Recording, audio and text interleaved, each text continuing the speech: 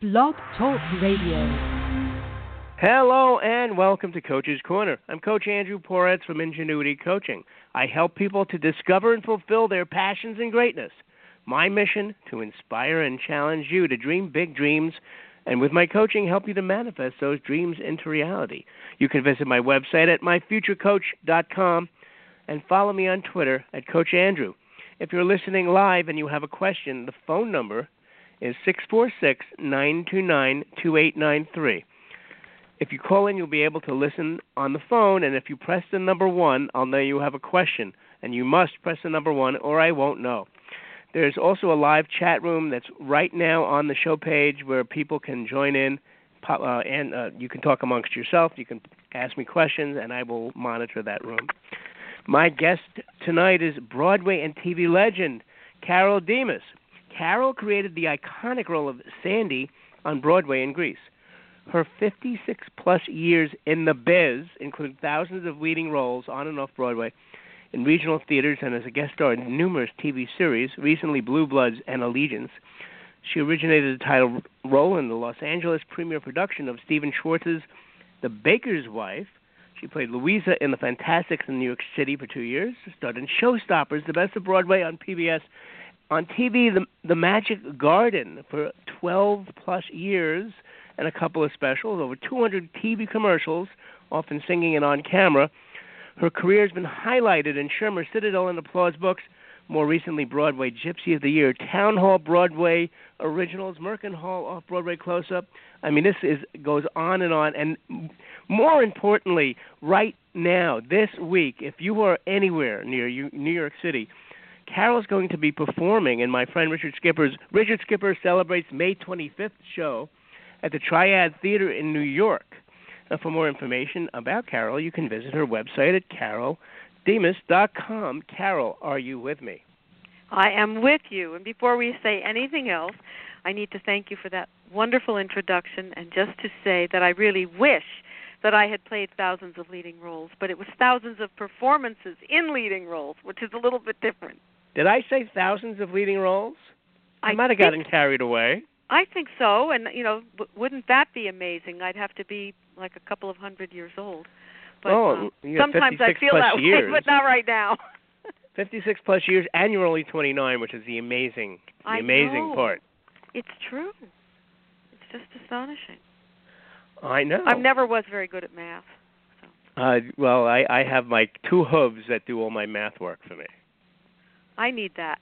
Yeah, like from the late Mr. Ed. So you have such a very unusual history in entertainment, and also as a teacher, correct? Yes. So I've actually I would say you're probably one of the more unusual guests I've had. I have just given out that introduction is a fraction. I mean, I could probably do just an introduction for half an hour, and we'd just about get through all the things you've ever done, which is very amazing. But I'd like to go back, wind up to the beginning a little bit, if we could. Sure. So, how did we get you? How have we been blessed with you? Well, that's a very nice thing to say.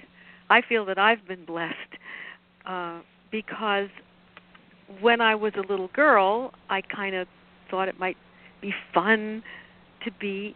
I use actress still because I'm old school, so I hope people out there who prefer the term actor will understand that it's changed, and I'm sure. working on it. When I was a little girl, they still have those categories in the awards. Yes, so right, a lot of reasons.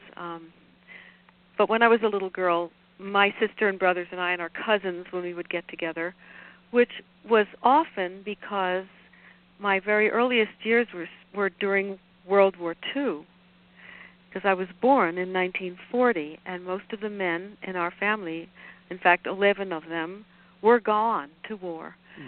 And somehow or other, despite the fact that nobody had a desk job, they all came home, maybe not just the same as they were when they left, but in the meantime, the women, my aunts and my mother, would get together to try and hold each other up and make it through those years. And so we grew up in this pile of cousins, which was a lot like having one great big family. They were like siblings.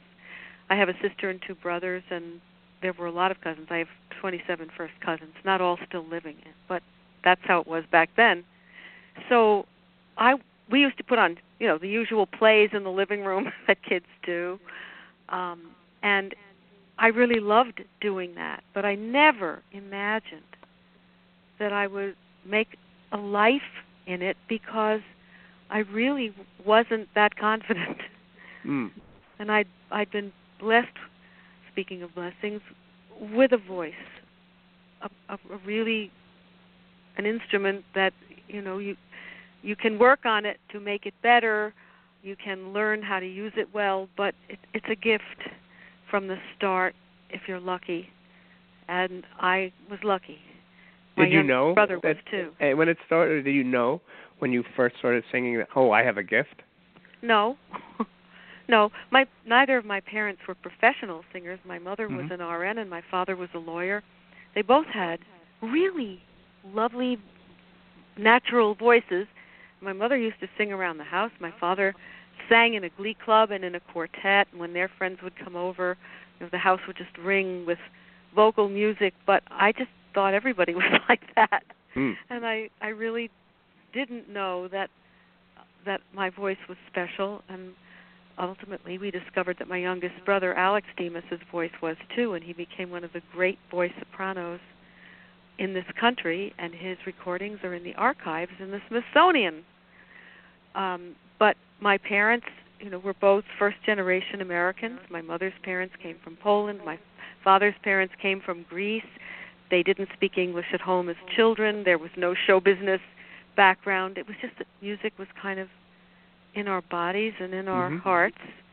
But we had, I couldn't even imagine, something like actually being a professional performer. When my parents would sometimes ask me to sing for their friends, I had to go and get my father to promise that I could sing in the next room and they would all stay in the room they were in because if I looked at them I was too terrified. And my voice would just lock down and I just couldn't sing.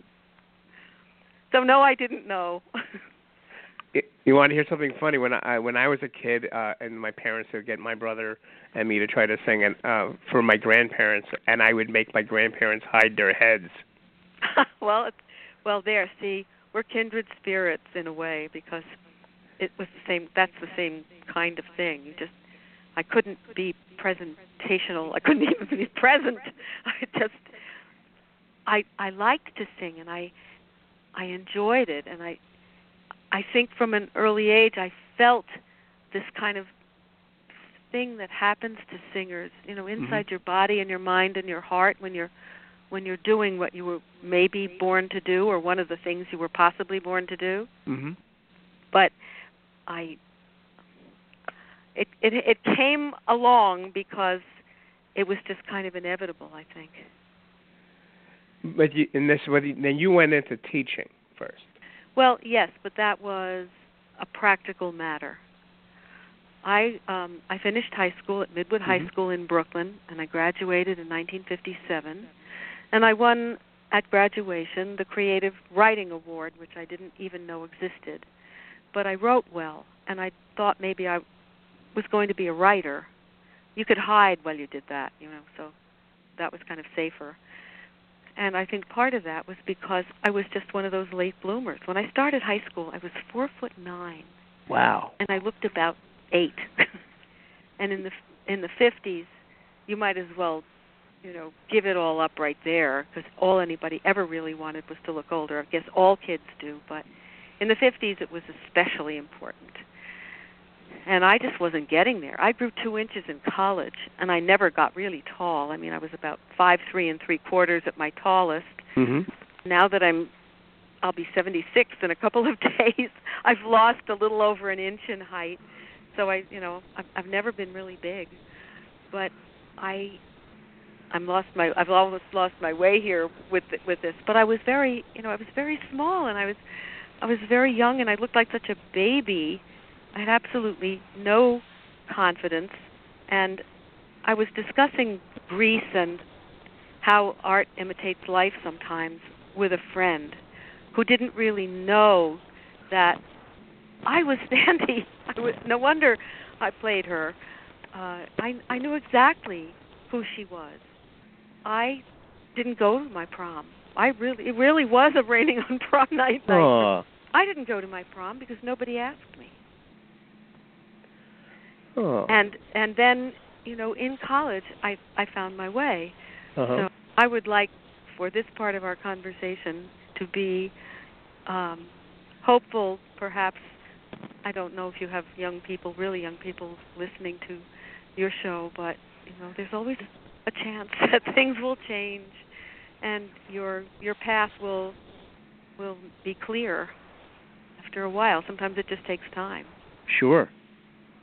It's when your time is, it's your time, Right. So I started teaching because, first of all, I had fallen in love in college with a man who was in school on the GI Bill. He was a little older, and I had discovered that I could play roles and not be so terrified.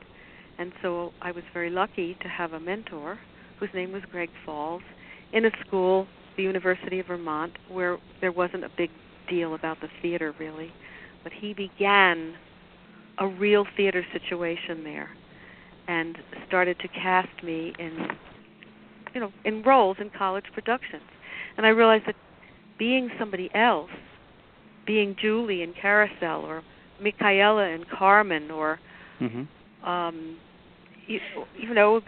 Fiona in Brigadoon and those things, suddenly it was possible because it wasn't just me, it was me bringing myself to this character. But I loved this man. Our marriage didn't last, but he was going to law school, and I really needed to help him through law school. And I didn't exactly expect that I was going to take New York by storm the minute I graduated. So in my last semester at the University of Vermont, I used my electives to take early childhood education courses. I loved kids, and I loved working with them and telling them stories and singing with them and for them. So that just seemed a natural. And then I went to graduate school at NYU Graduate School of Education, and I got enough additional credits to take the required test to be a teacher in those days. This was the very early 60s when they really needed teachers. I didn't even complete the master's. I got the necessary credits, and I passed the test, and I started teaching. And my first teaching job was at PS 198 in Brooklyn, where I had gone to grammar school. So wow. that was really pretty unusual. But the kindergarten teacher, who had been the kindergarten teacher of my younger sister and my two younger brothers, but not of me because we weren't in that area at that time. There was no kindergarten where we were moving around trying to keep up with my dad in the service, and then he finally went overseas. But there I was, teaching as the kindergarten teacher in the same kindergarten room, filling in for the same teacher who was ill for a semester, as my younger sister and brothers had as their teacher when they were little. So that's pretty crazy. But it was very sweet, and it just felt like a really good fit to teach. And how long were you teaching? Not really long. What happened was that my dear friend Paula Janis, who was then Paula Rosen, was also heading for a teaching career, and she and I met each other again. We'd sort of been in touch, but we really bonded again in graduate school because we ended up taking the same courses. We had met as sophomores at Midwood High School in 1954, and this time when we met again was 1957, 58. And we started going back and forth on the subway together and going to the same classes. She ended up getting a teaching job at PS 7 in Brooklyn, which is a crumbling old building that had been reopened out of need for school buildings. It had been built in 1882, and this was kind of mean, but people used to tease us and say that we were the only teachers who didn't come with the building. Anyway, she got a job teaching in a double enrollment kindergarten. So there would be 2 teachers and a double enrollment of kids in the morning and then again in the afternoon, a total of about 100 children through the day with these 2 teachers. And the teacher she was supposed to teach with was pregnant. And in those days, you weren't allowed to teach if you were pregnant. It was the dark ages. So the principal called her and said that she wasn't going to be teaching with the teacher she expected, and he was looking for somebody, and it was almost time for school to start, and he was quite desperate. And she said, I have somebody for you. And she called me and said, get down here right away. So I did. And I had an interview with him, and he hired me. So Paula and I ended up teaching. This was in September of 1962 in this double enrollment kindergarten in the old Brooklyn Navy Yard district, which is a really rough area at that time. And the children mostly lived in these horrible tenements or in an equally horrible housing project. A lot of them didn't speak English. None of them had had any previous schooling, no kindergarten, no nursery school. They were scared to death. The only institutional building they'd ever been in was to, go to the hospital or something. Wow. So they all walked in, sat down, and started crying immediately. And we decided that the way to reach them was with music, with stories, with ways to make them feel better about each other and about us, so that we could reach them with the material that it was our obligation to give them, so that they could be prepared for first grade. But first we had to put them at ease.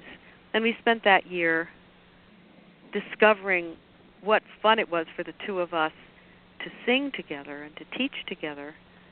And that became, in a way, the basis of the Magic Garden television show 10 years later. And then I got a job, which came out of a crazy thing we did, which was we sent a letter to Joe Papp at the Shakespeare Festival in New York, because I had done 2 years during college of singing as a minstrel for the Champlain Shakespeare Festival.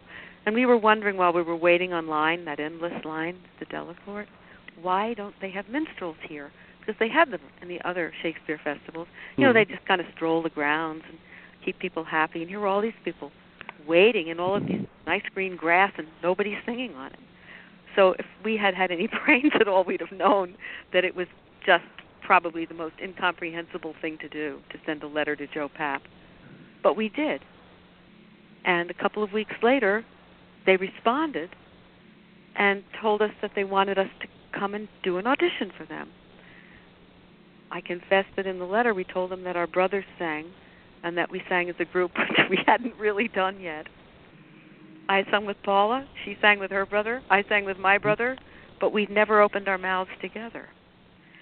So I got material in our voice ranges, our vocal ranges, based on stuff that I had done with the Champlain Shakespeare Festival from the same arranger, this lovely head of the music department at the University of Vermont. I said, could you just send me like 3 or 4 songs, this one and this one and this one? I think we could do them, and could you possibly arrange them for 4 voices?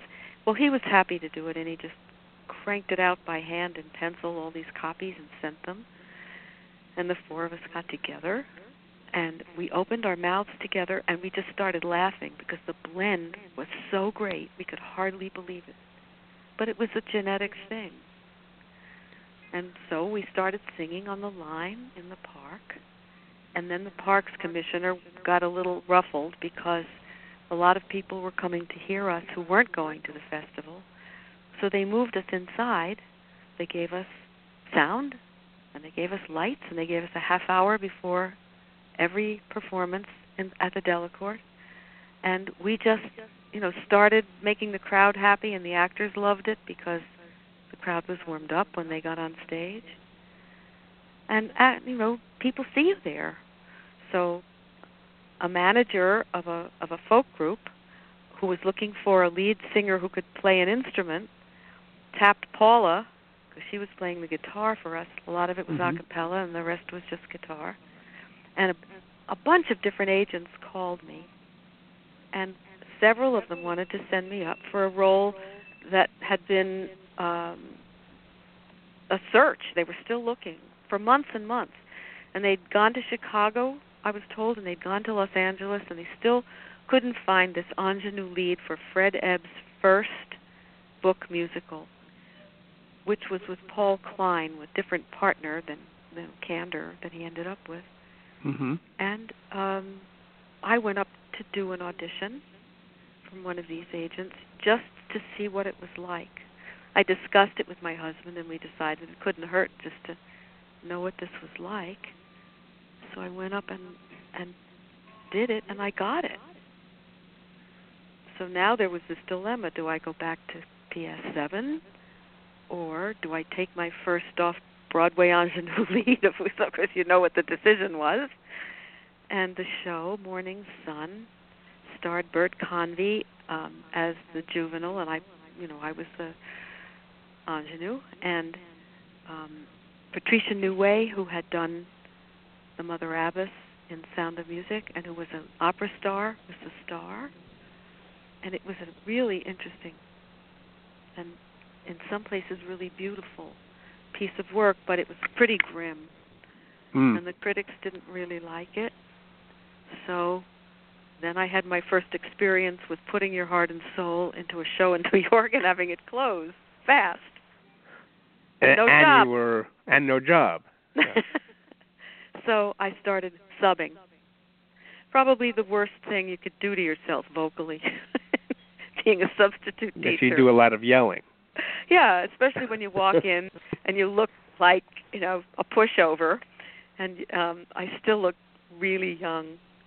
I had to borrow my younger sister's clothes to do the audition in, because my teacher clothes were all I really had. We didn't have much money, and they definitely weren't right for this 17-year-old girl that I was auditioning to play. So I learned how to handle it, and there were times when I would get a job that would last a little while.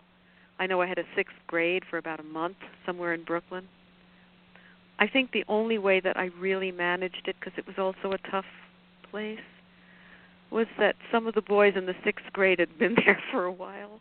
Oh, gosh. They were like their third time around in the 6th grade, because the school just didn't feel ready to send them on to junior high school.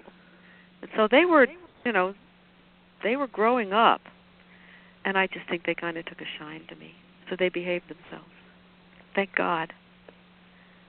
I have to ask you, have you had the experience of having somebody that was one of your kids finding you and knowing who you became? This is the strangest thing, but it hasn't really happened, and it hasn't really happened for Paula either.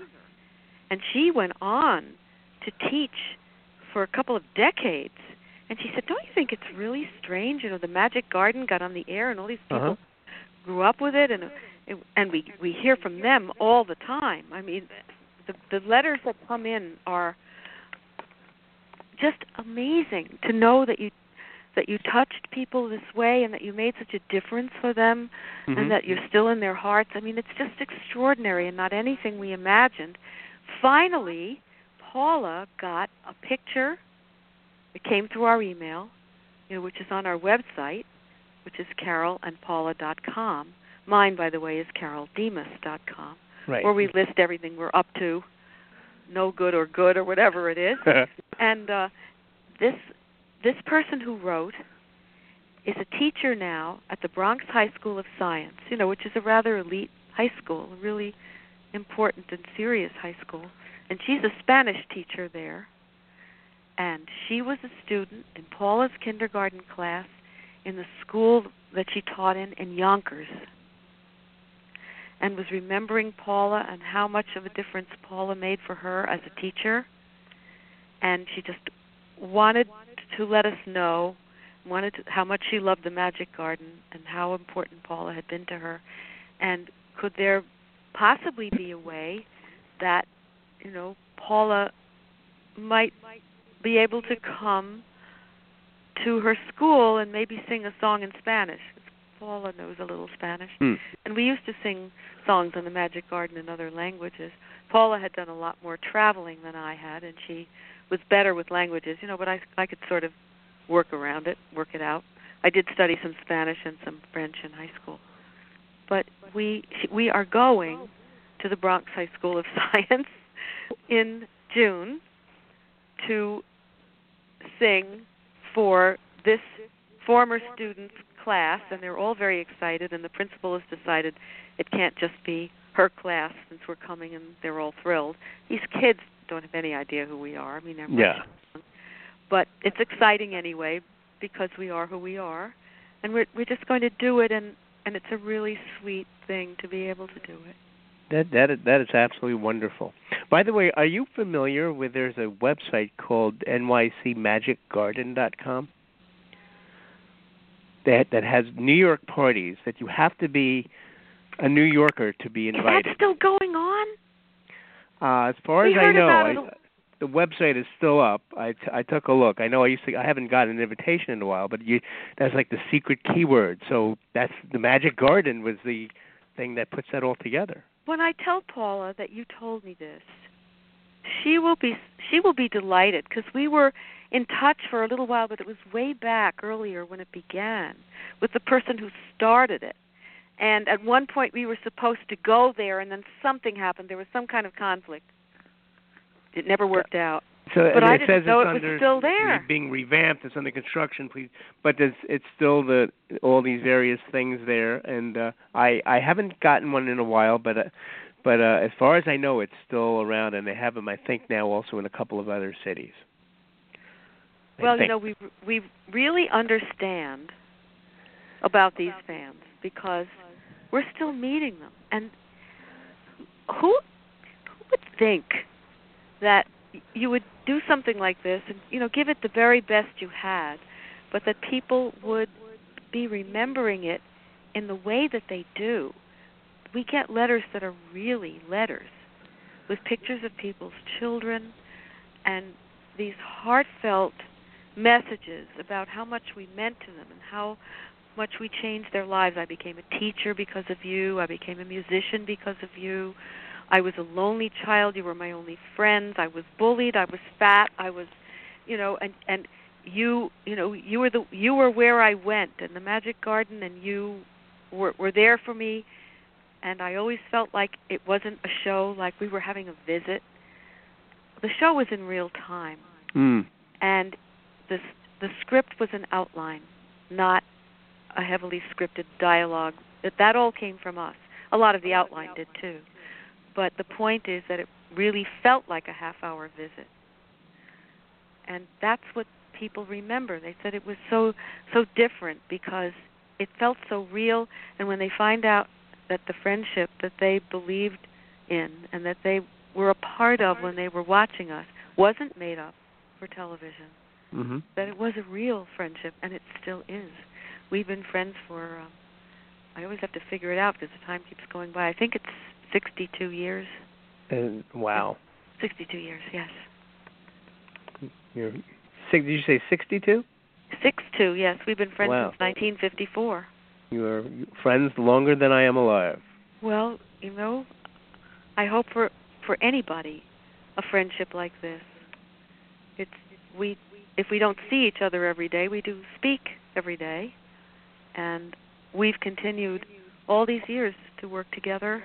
And Paula has been wonderfully supportive of my career outside of our Magic Garden work together. So sometimes when I do my own cabaret shows, for instance, and I love having her as a guest. We'll do a little something together, and the Magic Garden fans who turn up are so thrilled to see us together, and they never imagined sitting in a club with a drink in their hands, seeing Carole and Paula on the stage. Oh, wow. That's really cute. Well, I happen to have a couple of pieces of music here that both of you are involved with. And one, I'd really like you to just tell briefly a brief story about. You started to allude to it with the Shakespeare. Yes.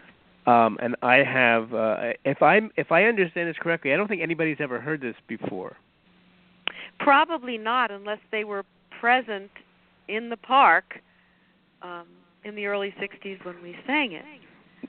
But this is from a recording. You went into a recording studio and made some recordings that really hadn't been used, and now they've been restored.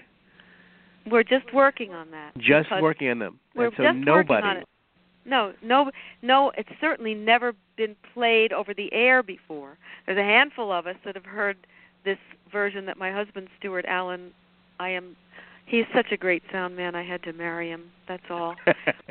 We've been together 35 years and married for 33, and I just think I'm so lucky. We each had a copy of this, each of the four of us, Paula's brother and Paula, and my brother and me. We had tapes from this recording session, which wasn't meant to be a release. It was just something we wanted to do so we would have a record, not a recording, but a document of our repertoire that we had developed over a couple of years of singing for the Shakespeare Festival. Mm-hmm. So we went into this recording studio that was at the top of the old St. George Hotel in Brooklyn, and we just sang. Some of it is really like a runaway train because the time was expensive, and we had a lot of songs to sing, and we just sang them. And we each went away with a copy, and as luck would have it, or bad luck would have it, it's so strange. My brother Alex's stone house in Massachusetts, where he now lives, burned down, and so his copy was gone.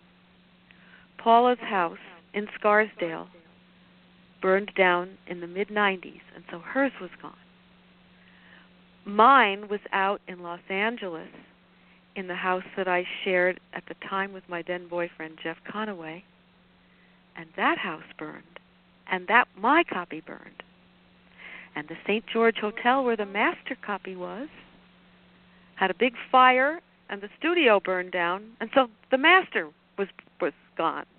And the only one left was a not very well preserved tape that Paula's brother had. And he gave it to Stuart, and Stuart has been working on it to restore it. So that's what you're going to play. And then make sure I'm getting the correct one here. This is How Merrily We Live, correct? Yeah, it's a little madrigal that goes by real fast, but you can see the joy and the blend and the musicianship, and when you're here, what you're hearing is, I think it's 1963, which means that Paula and I were 23, her brother was about 20, and my brother was 17. Wow. Okay, so here in a Coach's Corner exclusive, How Merrily We Live. How merrily we live, how merrily we live, how merrily we live, that shepherd be, that shepherd be, from the lays, from the lays, from the lays, from the lays, from the lays, till we sing with merry glee, till we sing with merry glee, on the pleasant downs where all the flocks we see, on the pleasant downs where all the flocks we see, we feel no cares, we feel like fortune's bound, we feel no cares, we feel like fortune's bound, we have no envy which sweet mirth, confound, sweet mirth confound, we have no envy which sweet mirth confound, we have no envy which sweet mirth confound. Oh, merrily we live, how merrily we live, that shepherd be, how merrily we live, that shepherd be, that shepherd be, on the lake, do we sing with merry glee. Do we sing with merry glee. And there you have it. There you have it. That is amazing. So I'm also going to remind anybody who's listening, I have a couple of people who have called in. If you want to ask a question, press 1 on your phone, and then a little question mark or something will come up, and I will see that there's somebody with a question. Otherwise, I'll assume you're just listening for now. I also would like to play the other song that you gave me that has Paula on it before we move into the up-to-date stuff to get people an idea of what you're doing now. So I have a song that's you and Paula called Where Have You Been, Billy Boy? Could you tell me a little bit about this? Well, Billy Boy is an old rhyme and an old song, and Paula and I made 3 albums together out of the Magic Garden experience. This one doesn't have Magic Garden in it, but it is a lot of the classic songs and rhymes of childhood done in numerous musical styles, and it was a Grammy nominee. So this one, we released this in the early mid-'80s, and so it's called Musical Goose on the Loose, and if anybody likes it and would like to have one, if it's okay for me to plug it. Absolutely. It is available on the shop page, the merchandise page, at caroleandpaula.com. So this is a real pretty little arrangement of this wonderful old song, Billy Boy. The arrangement is sort of a collaboration based on something that was begun by my musical director, Ian Herman, who's just one of the most amazingly talented people on earth. And he started working with Paula and me back then. And my husband Stuart contributed to the arrangement, as did I. We all did. And so that's what you're going to hear. And I also wanted to tell you that when every time I've mentioned what I'm about to do, and I've mentioned the Magic Garden, believe it or not, every people are going nuts. And I said to one of my friends, "You ever heard of the Magic Garden?" And she goes, "Oh yeah, that was with Carole Demas, and then she went on. She was in Greece, and she went like, wow." So that's pretty cool. It is. Believe me, it's delightful. It's amazing. It makes you feel like you did something good in your life. You done good, kid. It's a good feeling. It is. We got from New York City, the teachers, the Magic Garden girls. I'm just being silly. Carole and Paula, Where Have You Been, Billy Boy?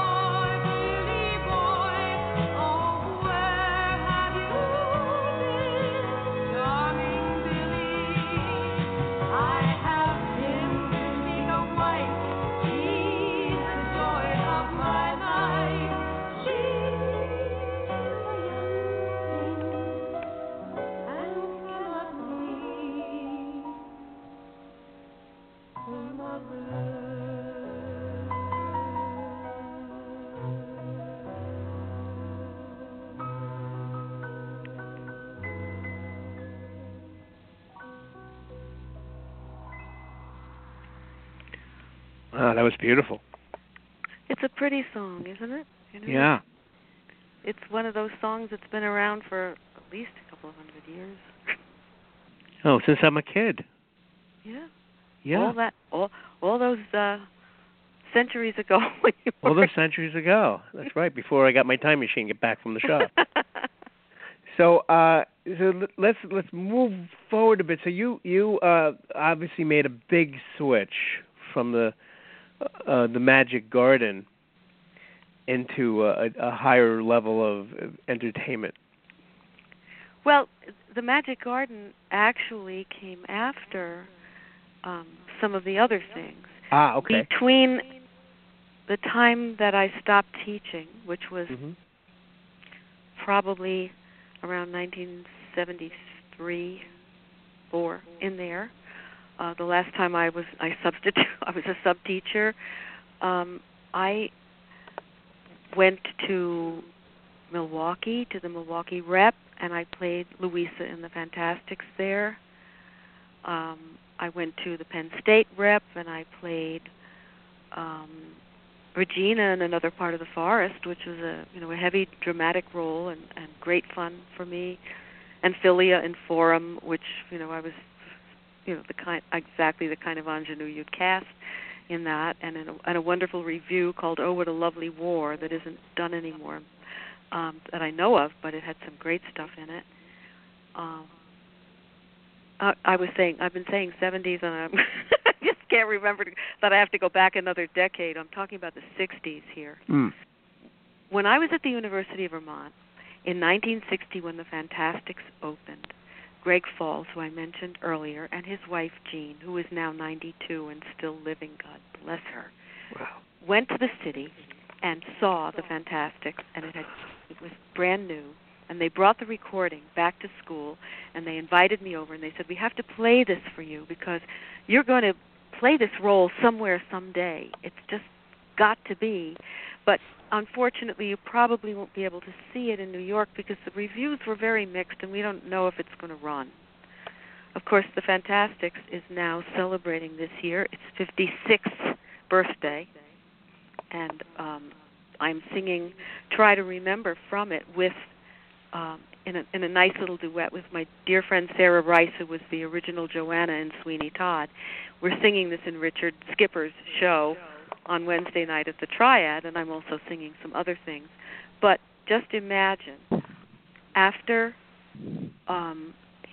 that time when they played that for me, and I went on to do the Shakespeare Festival and then Morning Sun and these repertory companies and whatever. I auditioned to replace Louisa in the Fantastics at the Sullivan Street Playhouse, and I got it. And I played Louisa from 1966 until 1968. Shortly after that, I was in a musical, an off-Broadway musical, cast as the ingenue lead opposite Clifton Davis, who is now playing the Sultan on Broadway in Aladdin. We were two kids in the Chicago riots in this show called How to Steal an Election, which did have a cast album, but it was only on vinyl. Stuart recently made some CDs for me because he was looking around for a vinyl that wasn't a mess, and some fan had one and made something for us to work with. Never heard of this person in our lives. People are so amazing. They're so great.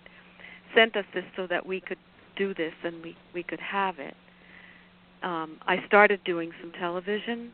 I did a Route 66. Do you remember Route 66? Oh, Does yeah. anybody, remember that? Went down to Florida and shot a role in Route 66. And then there was another show called NYPD that starred Frank Converse. Oh, yes. I love Frank Converse. And I did a role on that. And I did a pilot which didn't sell. And I started doing commercials in black and white. The first ones that I did were in black and white. And so, I was doing all of that stuff. And I played Louisa for 2 years, and then I would cover it for them and go in off and on to play it. and it just, so, time went by, and all of these things were happening. I did another show called Rondelay that was it was based on the Ronde, and that did not run, but a lot of it was really good and fun. And Jacques d'Amboise, who was one of the great dancers, ballet dancers, one of the greatest of our time, was the choreographer, and Cyril Richard directed it, and they met some great people doing that. Stuff just kept coming along. So WPIX was looking for someone to host a cartoon show. This was in the early 70s. So now we're moving ahead to the 70s. And yes. They were up for license renewal, and there was a Children's Television Act in place at that time that required stations to air a certain number of hours per week of quality programming for children. And they were trying to put together something of their own to make sure that they met the requirements. And so they called me in to interview me to host a show. And I was thinking when I talked to them that, cartoons are fun, but this doesn't necessarily sound to me like it meets their obligation. What if they tried to do something a little better?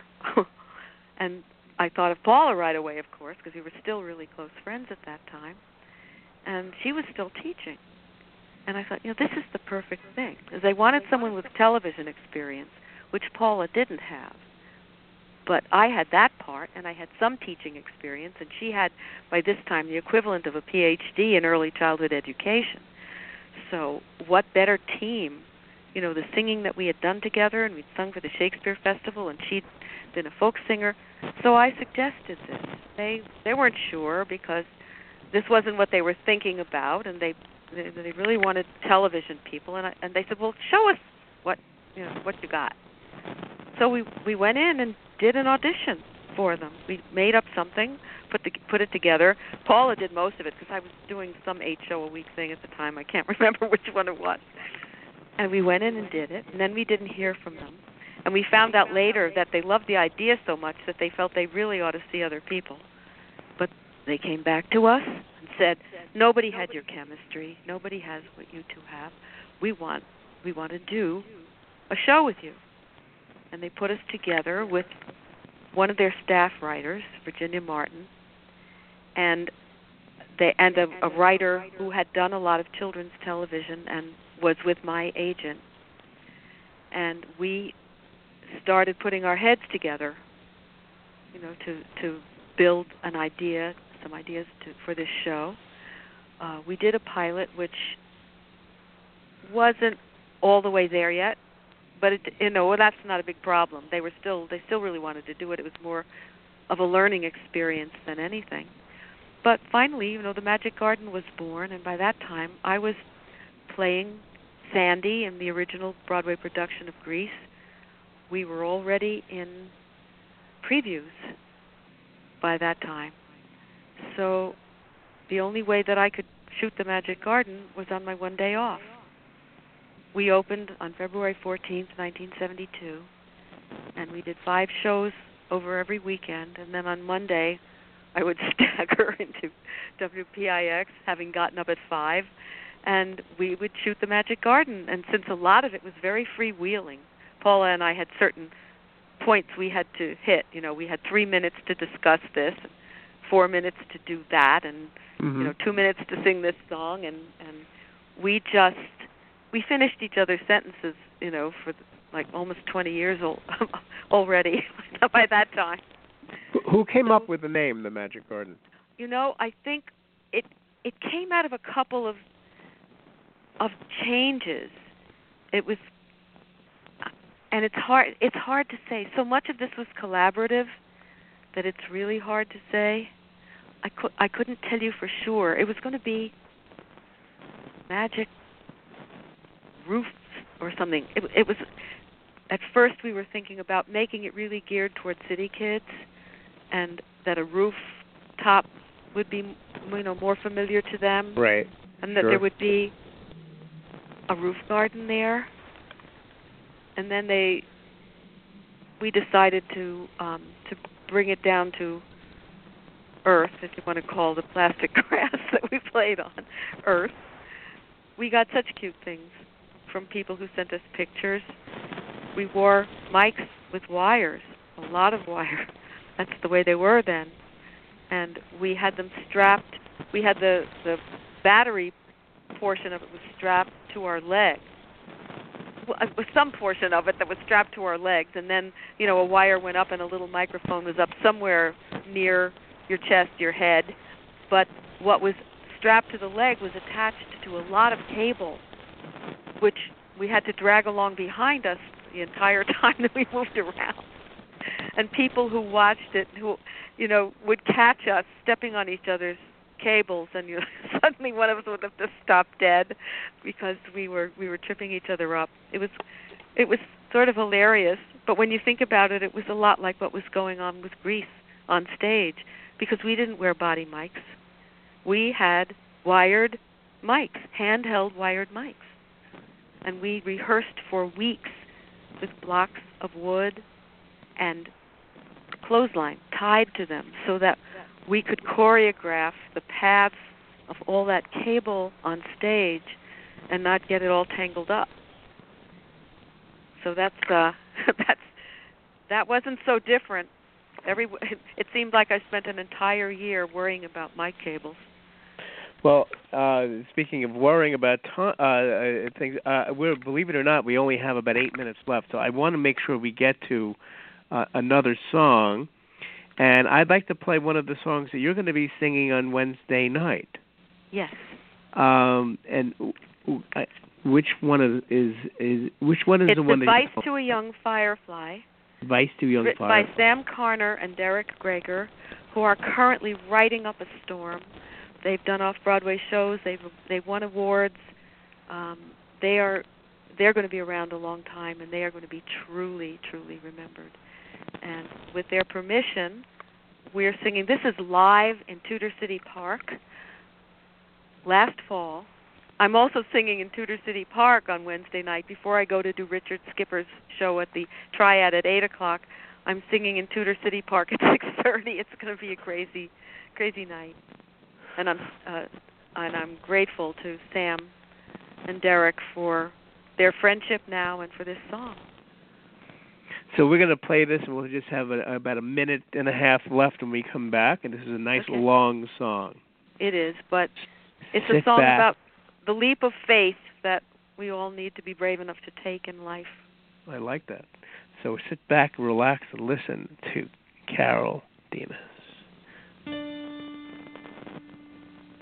Out in the meadow one night, on a thin blade of grass, sat a young firefly, scared of emitting his light, for fear he would die. His mother had warned him that badgers and bears all will be drawn to your spark. They'll love it, but not know quite why, and they'll make you their mark. A cricket who fiddled nearby saw him there waiting and said, "Brother, how can you hide all your light deep inside when you look so divine? So shine, firefly, into the darkness. Never let them steal your dance. Be our guide till the morning, and fill this black expanse. Just be the light that we've been waiting for. We'll make music to your flashing, soaring flight. Don't deny that you're bright. Don't be shy. Come on, firefly, light up the sky."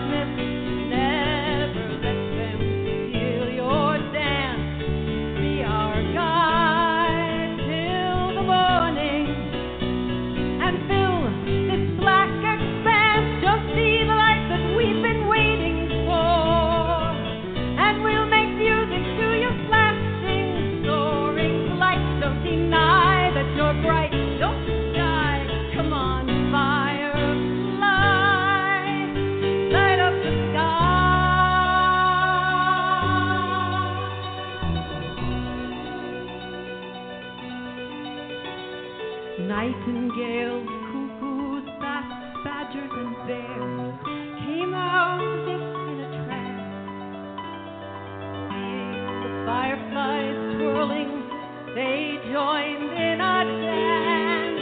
Yes, they all knew when tomorrow came round, they'd do as old predators ought. But in this galaxy's light tonight, they forgot. They forgot. The truth is, we're all fireflies. All of us waiting our lives for a sign, forgetting that we are the stars. Now I'm going to cut the song short because we can't give the whole thing away. And I would really like. Well, if you want to hear the rest, you have to come to the triad. You have to come to the triad, and so I would like to talk about that right now. So I would mention it a few times, but I'm so excited. Because, first of all, I'm going to get to see you live. I'm going to get to see a bunch of people, but I get to see you. So I want you to come. If you are in New York, and I know you have people all the way across the world, but if you're anywhere near New York, please celebrate with us on Wednesday, May 25th. That's 2 days from now at the Triad. Richard Skipper celebrates May 25th.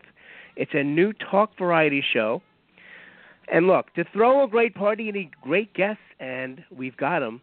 Richard will be joined by Carole Demas, who's celebrating her birthday, Christopher Lowe, Carolyn Montgomery Ferrant, Gretchen Reinhagen, who has been on my show, Adam B. Shapiro, Leslie Orofino, Wendy Sherrill, Carol Scarimbas, accompanied by Larry Woodard, and a mystery guest. I'm not going to tell you who it is.